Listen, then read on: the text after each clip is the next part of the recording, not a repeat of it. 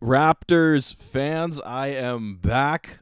This is kind of episode one of the regular season, kind of episode two. Episode one was the game one Cavs Raptors recap with Justin Rowan, but this is the first episode where we really dive into the team and the regular season, the game against Philly last night, the game against Philly tomorrow, or maybe both games have already happened depending on when you listen to this.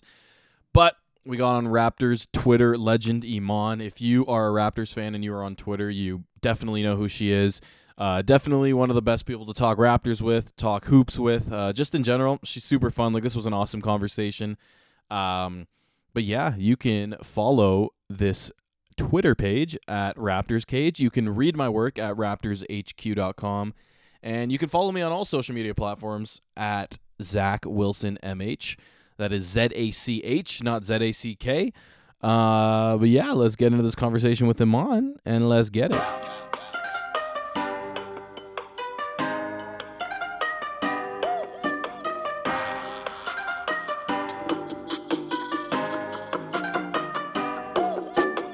Okay, welcome everybody back to, I gotta turn my volume down, the Raptors Cage show. What are we, like 5 games into the season? Joining me to talk everything Toronto Raptors, everything why Philly is trash. We got Iman, who is a Raptors Twitter legend. How's it going? Good. How are you? I'm doing good. We just had a bit of a conversation how you saved me from watching some relationship trashy television because I would have finished it if you hadn't hopped on the call. Who is the trashy reality television of the NBA? Is it the Sixers? Oh, the Oh, wow, Lakers. look It's at the you. Lakers, right? You're a professional at this. Ah, so I feel like the Lakers and the Nets have to be like, actually the Nets not as much this year. Like the Nets last year, the Nets are just kind of bad this year. Yeah. It has to be the Lakers, but I feel like I want to come up with an answer that's just not that easy. Yeah. I mean, like the Sixers kind of feel like the not that easy one, right? Like the Sixers are like Love Island and the Lakers are like Temptation Island. What is this? What's this The conversation? Sixers are Love is Blind. They're a little bit higher, you know? They're They like, pass themselves up as like a social experiment about finding the one. I can't do these comparisons like you. You're just like off the dome. These are You not got it. good. None of this is good. Oh, speaking of not good, the 76ers last night. We're recording this after Toronto takes down Philly in their first game. Which what do you think of the NBA just pulling all these double headers together? Because Toronto has another one versus Chicago like in a couple weeks. I hate it. Like I get that it's like to cut down on travel. I noticed it last year. I think it's the second year, might have been the third year, but it feels like this year so much more. It's to cut down on travel, but I hate it because I kind of expect them all to be splits when they're two good teams. And Right. I'm like, I could have taken two off of Chicago, and now we're just gonna split. Like it's inevitable that it's just going to be a split because, like you saw with the Timberwolves and the Spurs, like yeah, the Spurs can put a beat down on the Timberwolves, but they're not going to back down in the next game. And so instead of taking it out on someone else, now the Spurs get to split one, which yeah, So I was checking the schedule right before we hopped on, and the Chicago one is literally back-to-back days, but it's one in each mm. arena. So I don't get how like that's Oh, not I even don't really like cutting that. down travel. Like it's Yeah, I don't just like that. it's like a baseball playoff series. So you're predicting a loss tomorrow for Toronto. No, just because I think the Sixers are that bad. So let's get into that because one thing I saw out of Toronto last night, which I think is partially Philly's defense, but partially is Toronto's offense, is how good Toronto, or I guess some of the guys on the Raptors are at moving off ball. Like Precious cuts really strong. We saw Scotty sneak back door. Fred and Gary can space. OG can space out. Even Boucher moves well off ball. But at the same time, when you're playing Philly, I posted a clip on Twitter and literally all 5 defenders were watching. I think it was Fred as he drove. And it makes it so easy for backdoor cuts. But do you think this team, because I feel like for so long watching this Raptors team, not this exact iteration, but with the DeMar Kyle, it was ISO, no off ball. And now we actually have like a fun ball movement off ball team to watch. Like, do you feel the same way about this team? Yeah, and I kind of feel like every year with the DeMar and Kyle teams, everything that proved to not work, you could see, the front office make a right turn, like a hard turn away from that, right? Like you had your ISO heavy teams, lack of ball. For one, it was a lack of ball movement for so long, and then that in that 2017 season. 2018 season comes and the Raptors, the ball is moving. DeMar DeRozan is taking a ton of threes. You have teams that kind of just watched the DeMar show and stood back. And now they brought in, at the time they were trying to bring in guys like DeMar Carroll who could move off ball, who can make those cuts. It just feels like every time something did not work with that team, the front office made a hard right turn, whether it be, the Lou Williams, Gravis Vasquez backcourt to like Corey Joseph and get in defensively, bringing in Bismack Biyombo. Like those team building experiments have led to what the Raptors have now, which is not having a high usage guy that's going to have 30% usage and everyone's kind of just watching his show, like a DeMar DeRozan type of situation, and instead have a more egalitarian offense and also have, free flowing offense at times. It looked like that yesterday. Having the ball sort of spinning a bunch, having guys make cuts and make reads and just move a ton. That's kind of, I feel like, how Masai has built this team, is like looking off the mistakes of his teams in the past and then coming up with, elite defenders across the board. So you're not having Right. a wing problem like DeMar DeRozan or a big problem like JB. Yeah, and obviously the number one option, or the guy with the, I don't even know if he has the highest usage statistically, but just the guy who creates the most, Pascal Siakam. And one thing I love, he probably does. It would make sense. I haven't checked the stats. But one thing that's really impressed me about his game is, yes, the scoring and the way he's even developed just like mid-range shots and pull-up shots, and his three ball last night was crazy. But the one thing that impresses me the most is he can score 30 one night, and the next night the team will come out double teaming him every possession, and he's so willing to just pass it, swing it, find the open guy. And not a lot of stars are like that. And obviously there are a ton of great stars, guys like Kobe, who they didn't have to pass out of double teams, they would just score anyway. But Pascal, just the willingness to pass and Toronto's willingness to swing the ball, like it makes Toronto's offense so much more better. And the fact that he has to draw these double teams in the half court, like it's really the only way Toronto's making half court offense work. Exactly that. I mean, the Raptors offense is really sort of predicated on mismatch hunting. That's a large part of it, but it's also like, people are talking. I was listening to a podcast and they said, is Gary the number one guy for Toronto? And I was like, all of Gary's shots, like 90% of them at the very least, were catch and shoot opportunities, and 90% of them were wide open. Why? Because Pascal, because of the attention that he draws. And I think, even talking back about those yesteryears, Raptor years, that 2018 team, having the bench mob, having that sort of, Pascal getting everyone involved. His role at that team for most of it was just leaking out in transition and finishing there. But that team had such it was so different than the starting lineup. They moved the ball. It was kind of a more egalitarian approach. And watching Fred and Pascal learn from those teams and bring it to the starting lineup now, I think is probably why we have a Pascal that's different than your Kevin Durant's or your Kobe Bryant's or whoever else. Granted, he's not the scorer that they are at this point in his career. Like they're, I just named two of the greatest offensive players in basketball. Right. But despite his scoring proficiencies, I just think that the ball movement comes from like what this Raptors team was when he was a baby learning on this team. And it's, something that he's developed continuously. And it's so stark from watching Kawhi Leonard on this team, who the one knock on his game could be that playmaking. Not to say he's like a selfish player, but he can score over any double team. So why pass it up? He's your best option anyway. And Pascal recognizing that Gary can do this. OG can do this. What the Raptors approach is having five guys on the court that can create some offense for themselves and can shoot, especially in open opportunities. So that's what the Raptors are going to do. He didn't have 30% usage last year, and I don't imagine that he will have one this year. Large part of it is going to be, I'm going to attract this defense, and one of OG, one of Gary, one of Fred, or Scotty is going to be open and you guys are going to do the damage. Or one of you guys is going to have a small on you, OG down low, and maybe you can do damage, or Scotty, you can do damage there. So that's how the Raptors are approaching it. It is kind of an egalitarian approach, but it only works because Pascal Siakam is so good and because he is their number one guy. I don't want to make it seem like I'm putting him on par with the rest of the team. He is a cut above. He is this team's number one player, but his unselfishness in moments where he is getting double teamed, and the gravity that he possesses just by drawing those doubles is why the Toronto Raptors are working at all offensively. Right. And you mentioned he's easily the best player. Like really one of the only reasons this works is because he forces double teams. Like teams can't guard him single coverage. We saw PJ Tucker last night. If he sagged off him, Pascal would just pull up in his eye. If he pressed up on him, Pascal would go right past him. Like it's the way an elite offensive player has always worked to the point where you can't sag off and you can't stay super close to them. Now you can't double him. Yeah, serious. Well, and that's like partially also due to, as I mentioned earlier, how good the rest of the team is off ball, because it's not like Pascal just sees a double and just kind of finds a guy and just gets out of his hands. Like, he's patient with it and he finds the open guy. But the way teams set up double teams is in traps with the remaining three guys standing in the way, cutting off passing lanes. And the only way that works is if the remaining guys find open space, they cut.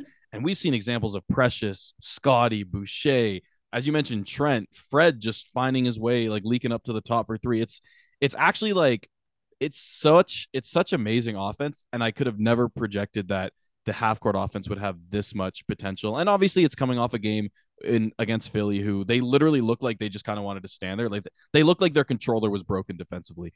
But still, like, half court offense, it's a lot better than it was last year, or even just like at the very, very beginning of this year. Yeah. I mean, it's odd to just sort of compare it after that Sixers game where their half court defense was bad, their transition defense was probably the worst I've seen to start the year. Um, they just look so lackluster, but the Raptors look really great, and I think OG is someone as well who. I think there have been moments where I'm like, oh, he's not as involved as I want him to be in this game, or like where, and then I'm watching him and I'm just focusing in on him, and I'm like, oh, the attention that he draws as he's moving. Right. Like, there has to be a body on him when he's out on the perimeter. There has to be a body on him when he's down low. I think by the numbers, he was a Raptors best post-up player. We know that he's a 40% three-point shooter. Like, just just his movement alone, just as a decoy to what the Raptors do, allow for other guys to go off as well. And I think sometimes that's overlooked. I know I overlooked it until I started to focus in specifically on him to see what he was getting, how he was moving, and what the defense was. They don't ignore OG Anunoby. And that's kind of why the Raptors are as successful as they are, is because all five guys on the court can burn the other team at any given time. That's why the starting five is good. Well, and like, as I've said numerous times, it's like it's gonna get annoying, but they're all so unselfish. Like, the Yeah. only one who really forces up like a decent amount of shots is probably still Precious, but it's also, that's kind of what you get with Precious, is he's going to cut down the lane and dunk on two guys because he's also going to cut down the lane and just force up a layup, or he's going to hit some threes because he's also just going to jack up a three that maybe he should have swung the extra pass to Gary. We should But apologize to Precious Achiuwa for calling Pascal Siakam the best player on this team. Our yeah, apologies. I mean, well, so the first two games, maybe it was the first three games, I can't remember. I wrote an article after either the first two, it might have been after the Brooklyn one, so maybe the first two, about how the bench is just, wow, this is bad. And is it a call for concern? And obviously, there's a bit of over exaggeration, and in the content business, there's always a bit of clickbait and over exaggeration. But it was looking like, wow, we don't have anyone to create off the bench, and we don't have anyone who can even hit shots off kickouts off the bench. And we're missing Boucher, who's came in and really provided a spark. Porter, who we're still missing, that I think he's set to come back like somewhat soon. Still, people don't really know the date. I think there's now family issues that he's having, or Right. personal reasons that are also sort of extending it. So it's a question mark. Yeah, but either way, like, it doesn't seem like it's going to be anything longer. So with Porter and Boucher coming back, like, the bench is just really And taking Birch. over. Yeah, I mean, Kem Birch actually very limited minutes and not much usage, but was actually kind of effective last night. Yeah.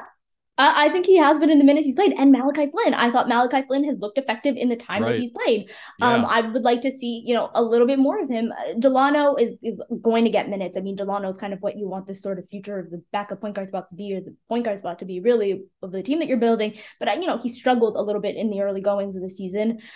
Because the Raptors do need guys who can get out there and space the floor. But I agree with you. It's kind of looking a little bit shaky in those first couple of games of like what the bench production really would be. And I kind of looked at this season and I said, if the reports are true about OG Anunoby wanting a bigger role, and the Raptors knowing that they want to put the ball in Scotty's hands, Scotty and OG, their chemistry has been phenomenal on the court this year.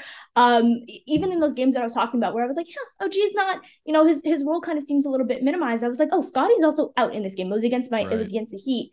And I'm like, and every time that I sort of look back at like, a lot of OG shots, the amount of them that are Scotty assists is phenomenal. Like, their chemistry on the court has been amazing. So I've kind of looked at like when your Pascal and Fred sit, when you have Scotty as the Raptors are trying to run this, and of course, there's going to be hiccups along the way, but Scotty's your backup point guard and your starting center at the same time. I looked at him as your play starter and OG Anunoby's your play finisher, and watching that as sort of being a symbiotic relationship and believing that the Raptors can generate enough offense from those guys to be able to sustain some of those bench lineups when Fred and when Pascal, who are playing 38 minutes a night already, are going to get some time to sit. And I think that that's going to come. I think bringing in those other bench guys, Chris Boucher is so important to what the Raptors do. And I think we see that already in the first few games. The bench looks completely different with him there than without him there. But there have been some growing pains, but I think we're starting to see it come together. And that's also Precious just finding his rhythm and his role, because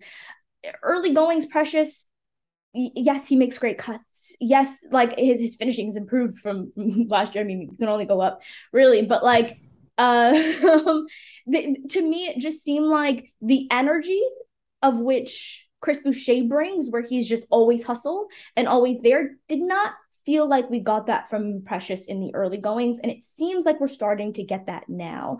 It's at least I'm liking some of the minutes from Precious that I'm seeing, whereas before it kind of felt lackadaisical, and I'm like, you're Precious Achiuwa. The reason why you're getting these minutes is because you're the fastest guy on the court. Right. You're the most athletic guy on the court. There's no reason for you to be walking back, and there's no reason for you to be treating the offense like you're Kobe Bryant here. I don't want to see your face-up game develop right now. Like, I'm not looking for what Precious's footwork look like in this moment. Your job is to be a high energy guy. It was an issue that I think we saw from Chris Boucher at the start of last season as well. And I think as everyone starts to fill into the rotation, the Raptors hierarchy is going to come together. And I think in the beginning, it's always a little bit rough when you have a team that has, quote unquote, egalitarian style of play. But we're starting to see it come out. And I think that comes with Chris Boucher coming back, Khem Birch coming back, Malachi Flynn getting some minutes here and there. And yeah, so I don't know. I said a whole lot of stuff. No, it's good. It kind of fed into exactly what I kind of want to get into next. Is you mentioned how many serviceable guys they have off the bench, and it's not realistic to play 12 guys a night. And it's also not realistic to only play 10 guys for the rest of the season. But for the most part, you do come up with a 9 or 10-man rotation to play, and that kind of like, it's what is that for the Raptors? Because Boucher, Achiuwa, Porter are probably 3 locks off the bench. And then Koloko's looked solid. Like he has his moments, but for the most part, he just kind of gives the Raptors something that nobody else can give. But as you mentioned, like Birch actually looked pretty serviceable. Malachi's looked good in the minutes he got. Banton, and then that leaves Thad Young, who we thought was going to be like 6th or 7th man off the bench. He hasn't looked that great, but you have to kind of think that he's going to at least get some more chance. So that's like 7, 8 guys off the bench. Like, where do the Raptors go with the rotation? Yeah, I mean, that's kind of always been the question. I was surprised to not see any Thad minutes yesterday. I really did think he was going to be, maybe the second guy off the bench for this team. Uh, I guess it comes down to, like, what did Nick Nurse say when Stanley Johnson and Rondae Hollis Jefferson weren't getting minutes? You got to defend at a championship level. Mm. I think we're going to see a longer leash for guys like a Koloko and even for like a Delano Banton. I think those are 2 guys that the Raptors are going to want to see out there, even if Right. in some of those minutes we're kind of cringing our faces a little bit in trying to win these games.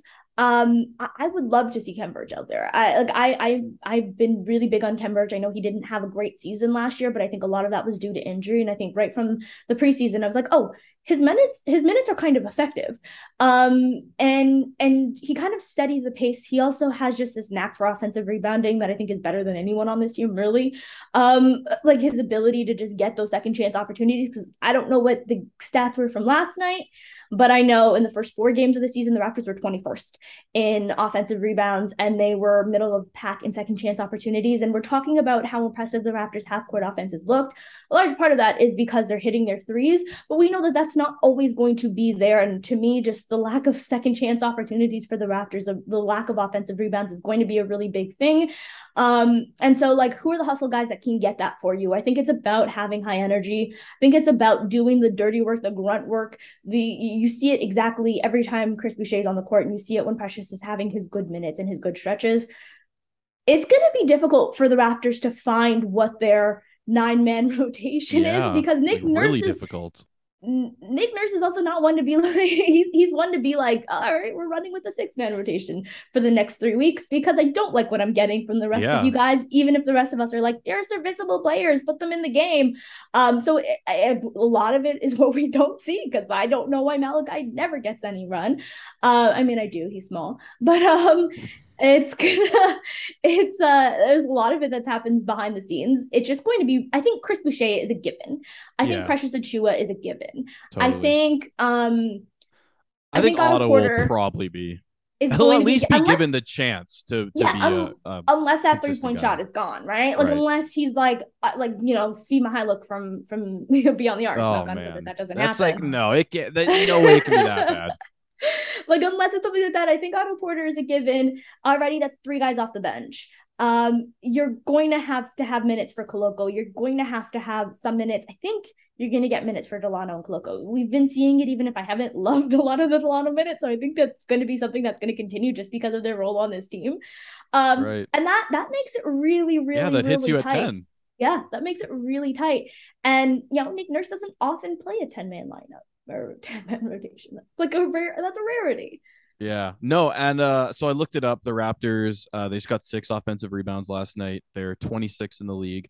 Also, it's hard to get offensive rebounds when you shoot When you're 55% making from the everything. field, Yeah. right? So maybe there's Yeah. a bit of a slack there. But That is yeah, true. no, I agree. The rebounding, and that's why I saw they played a lineup last night where I think it was Gary, Pascal, Koloko, Precious, and Boucher. Yeah. And it's like that's just a huge lineup because you have the center in Koloko who's over 7 foot, and then you have 3 guys spanning from 6'9". Because realistically, we talk about the Raptors as like a big team, but honestly, they're undersized.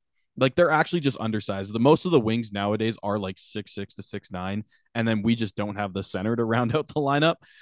We're actually like not crazy unique in a length way. We're actually crazy unique in a small way. Anyways, but with Koloko out there, that's what makes them unique is when like you literally have like 3 guys at 6'10" and then a 7-footer to round it out.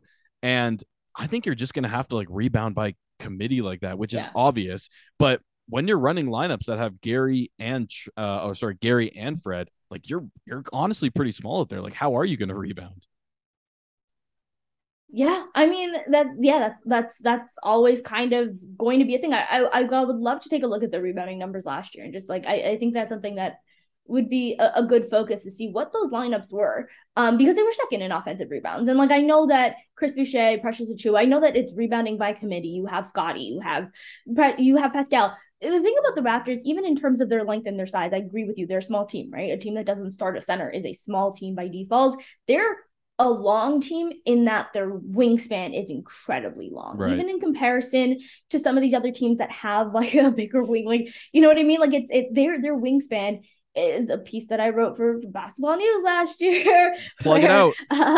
length matters, and talking about specifically the Raptors and the Nice. Cavs. A little dated for the Cavs because Lauri Markkanen is not on that team, but a lot of the points still kind of work.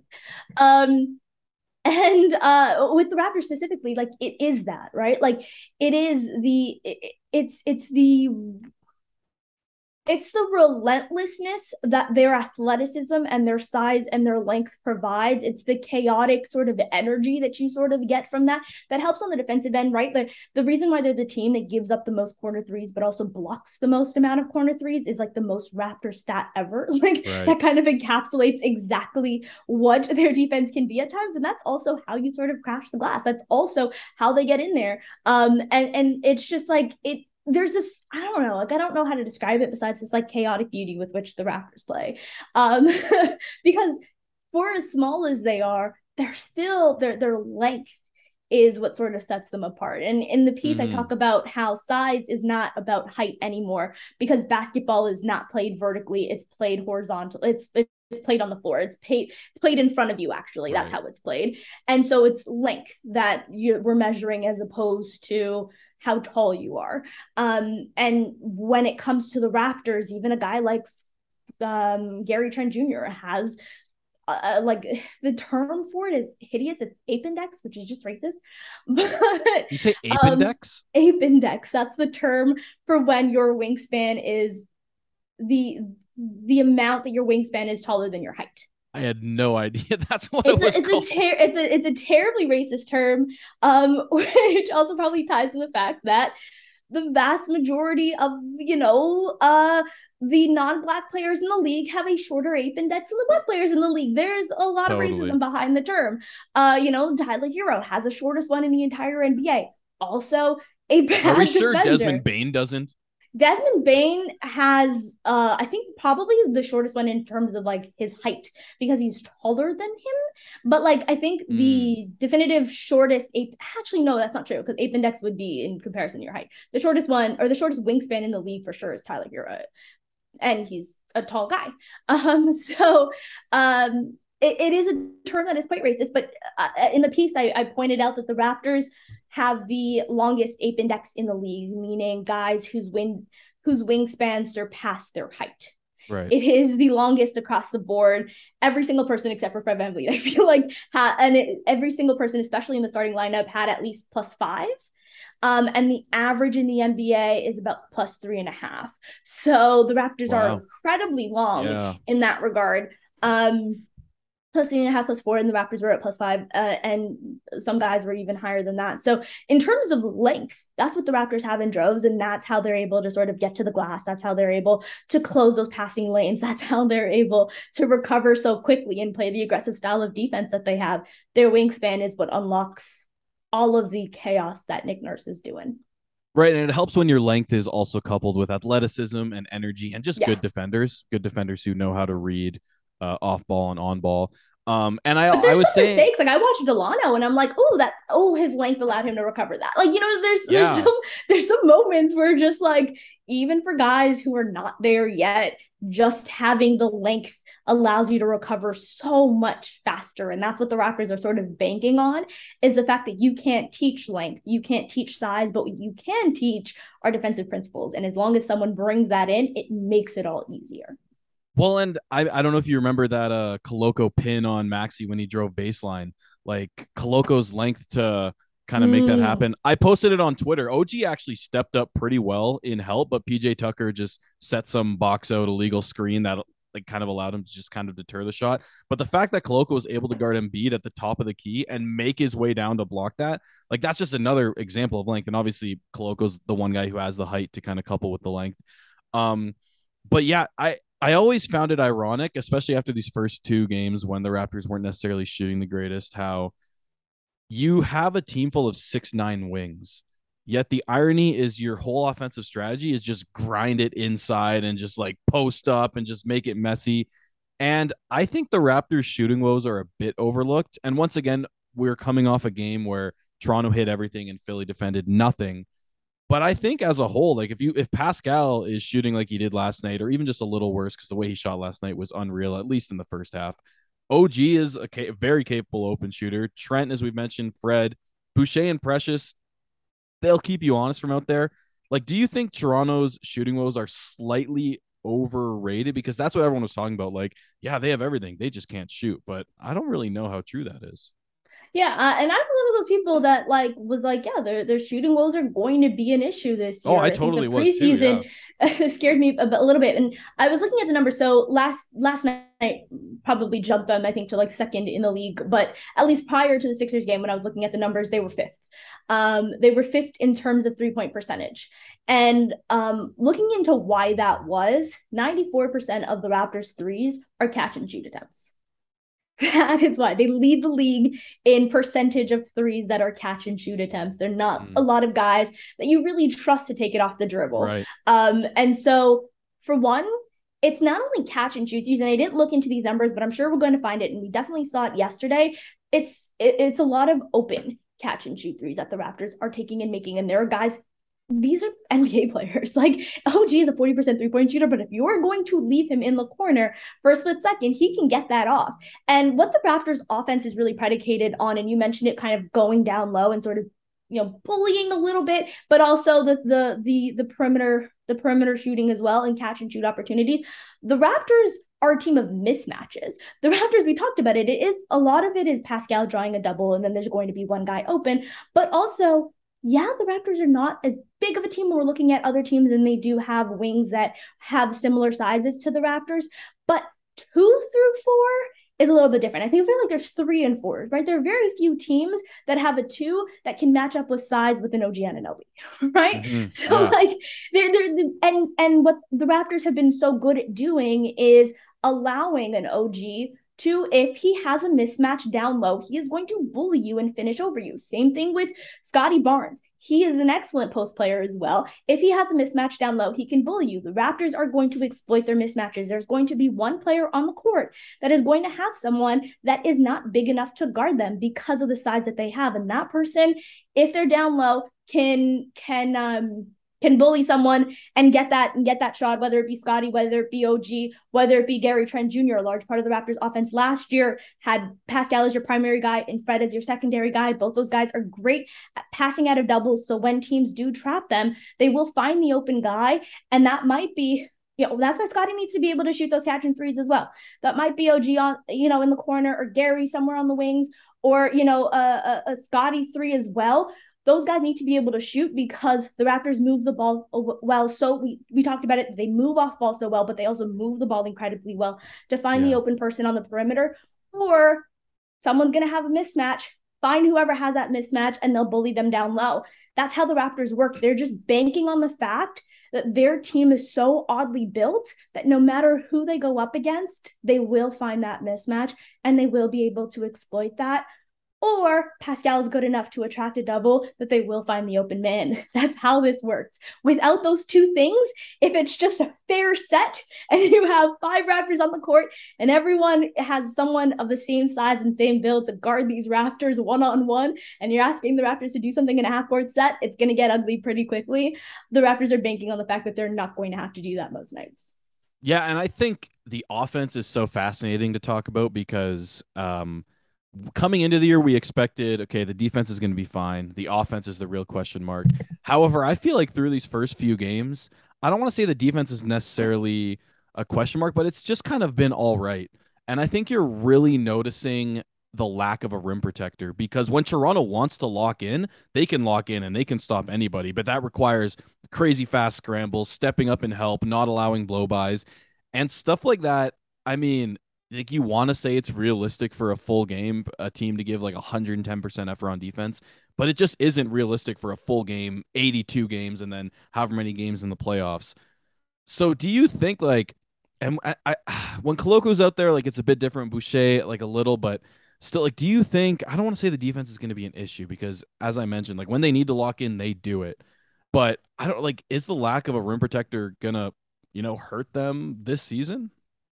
I think it depends on who they go up against. Is it going to hurt them come playoff time if they go up against a certain matchup? Yeah, I think it. I think it can.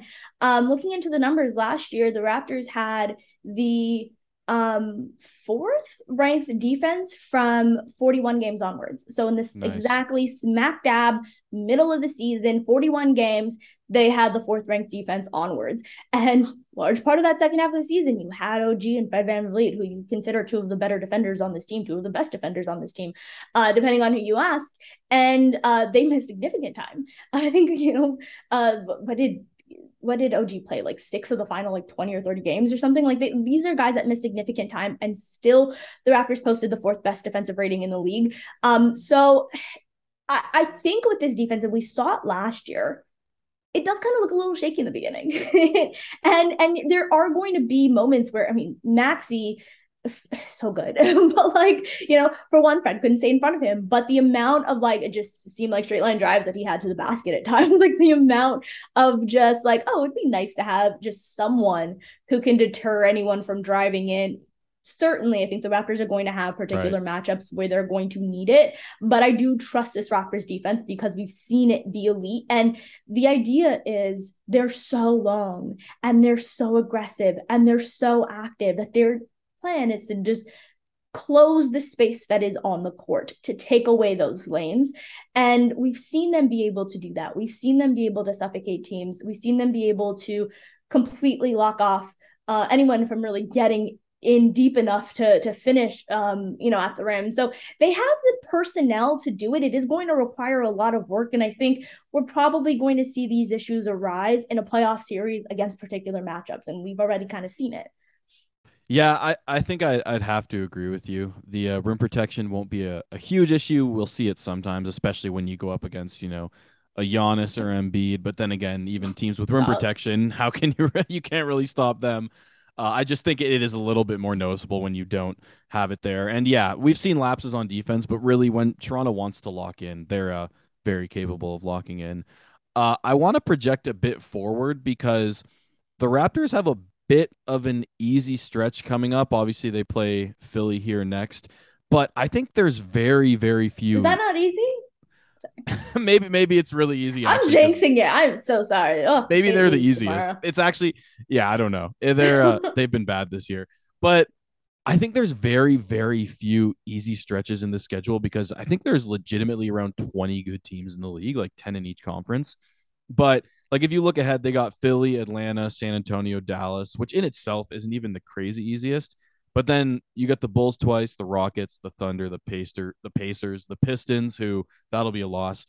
But I really think the Raptors have to take advantage of this next stretch because obviously you want to beat the good teams, and as they've shown, whether it's Miami and Philly, whether you want to say about them or not, beating Cleveland, they can beat those good teams. But I think it's unrealistic to expect them to just run all over all the good teams. So like you really have to take advantage of these bad stretches. Do you think we're going to be looking at after that stretch I gave you, however many games that is, of a Raptors team who has a crazy good record because they took care of business, or what do you expect? Because I don't really know. You can't lose to the bad teams this year. You really can't. You really can't. That was something that really hurt them last year. It was just losing a lot of games that they had no business dropping. It was also just sort of the bread and butter of Kyle and DeMar teams. How do you get to 58 wins? How do you get to 59 wins? You do it just by beating on the teams that you are meant to beat up. Especially because you just mentioned it. There are only like 10 teams in the league that are probably bad. Like the vast majority of teams in this league are trying for, and that's what the play-in sort of opens up. It opens up the most parity that this league has ever seen, and it opens up teams like the Sacramento Kings, who haven't made the playoffs in a million years, now feeling like, oh, we can have a postseason game. And so yeah, they're going to need to win those games. The Pistons one is a loss. I feel like you're going to split one. I feel like you're going to split one against the Bulls. I hate these. I hate these home and homes. Oh man. I feel like you're going to split one against the Bulls just because I think the Bulls are too good. You probably win it at home, lose it in Chicago there. But those other teams, you have to prove that you're better than the Hawks. There's way too many teams that are losing to San Antonio because they're overlooking them in the early goings of the season. Some of these bad teams look good, like the Jazz, the Spurs. Like a lot of Yo, these the bad Jazz teams and the look good. Blazers look so The good. Blazers might just be a good team. I might just be ready to give that to them. And by a good team, I mean a 9 seed in the Western Conference. But that is a good team. It is a pretty good team this Um, year. and so yeah, like you have to do it. That's what the Raptors have to do if they want to be atop the Eastern Conference, because this is going to be a loaded East in terms of like the wins that these teams have. It's going to be fairly loaded. If you want to have home court advantage in the first round, if you believe that you're a team that can win a first round series, you're going to have to start winning these games to secure yourself a spot, because we see that it becomes a bloodbath in the later days of the season. Right now, you got your legs, you're fresh. Don't lose to Detroit. Stop doing that. Yeah. Okay, this is a real question. Has Toronto beaten Detroit since Casey's gotten there? Yes, they have. Um, they beat Detroit. I feel like they've maybe won like 2 games against Like the record Detroit in has to like be like 3 years. 2-9 or something. It's something ridiculous like that. And the losses are always just like terribly Oh my heartbreaking or just goodness. terrible. The Kawhi missed shot, was it? Like there's been some that have just been absolute heartbreakers. And the fact that Kawhi could not beat them, I know this curse is too strong. Yeah, or was there like one where like there was literally like a bounce pass lob on a baseline inbound or something where they won it? I can't remember. I can't remember if that was Detroit. I just remember Honestly, I've blocked out half of the Detroit it's losses probably good from for my your memory health. now. No, it's never happened. Yeah, no, Toronto has to really take advantage of this upcoming stretch. And now I'm just going to say the most obvious thing because I've said how you have to beat the bad teams. But this year, you also have to really make sure you take advantage of these teams who you're going to be in a playoff race with. Because as we mentioned, there's so many good teams. And, Miami, Cleveland, Philly, Brooklyn. Boston, like I don't know if there's really a standout. Maybe Milwaukee is, but either way, you're going to be finishing right in playoff contention with all these teams, and you really have to take advantage of the tiebreaker. So I'm uh I'm with you. These splits kind of suck, or these double headers kind of suck because when you have two good teams face each other, you're likely going to split. But I guess it is what it is. We're praying for no split on Friday. We're the Pistons to Milwaukee, right? Like they've won like maybe 2 or 3 games against us in the last 3 years as well, in the same Playoffs way that too. we've done that, playoffs included. And so like I kind of will take it. You know what? Continue to lose against the Pistons if you just make Mike Budenholzer's life hell. I'll do it.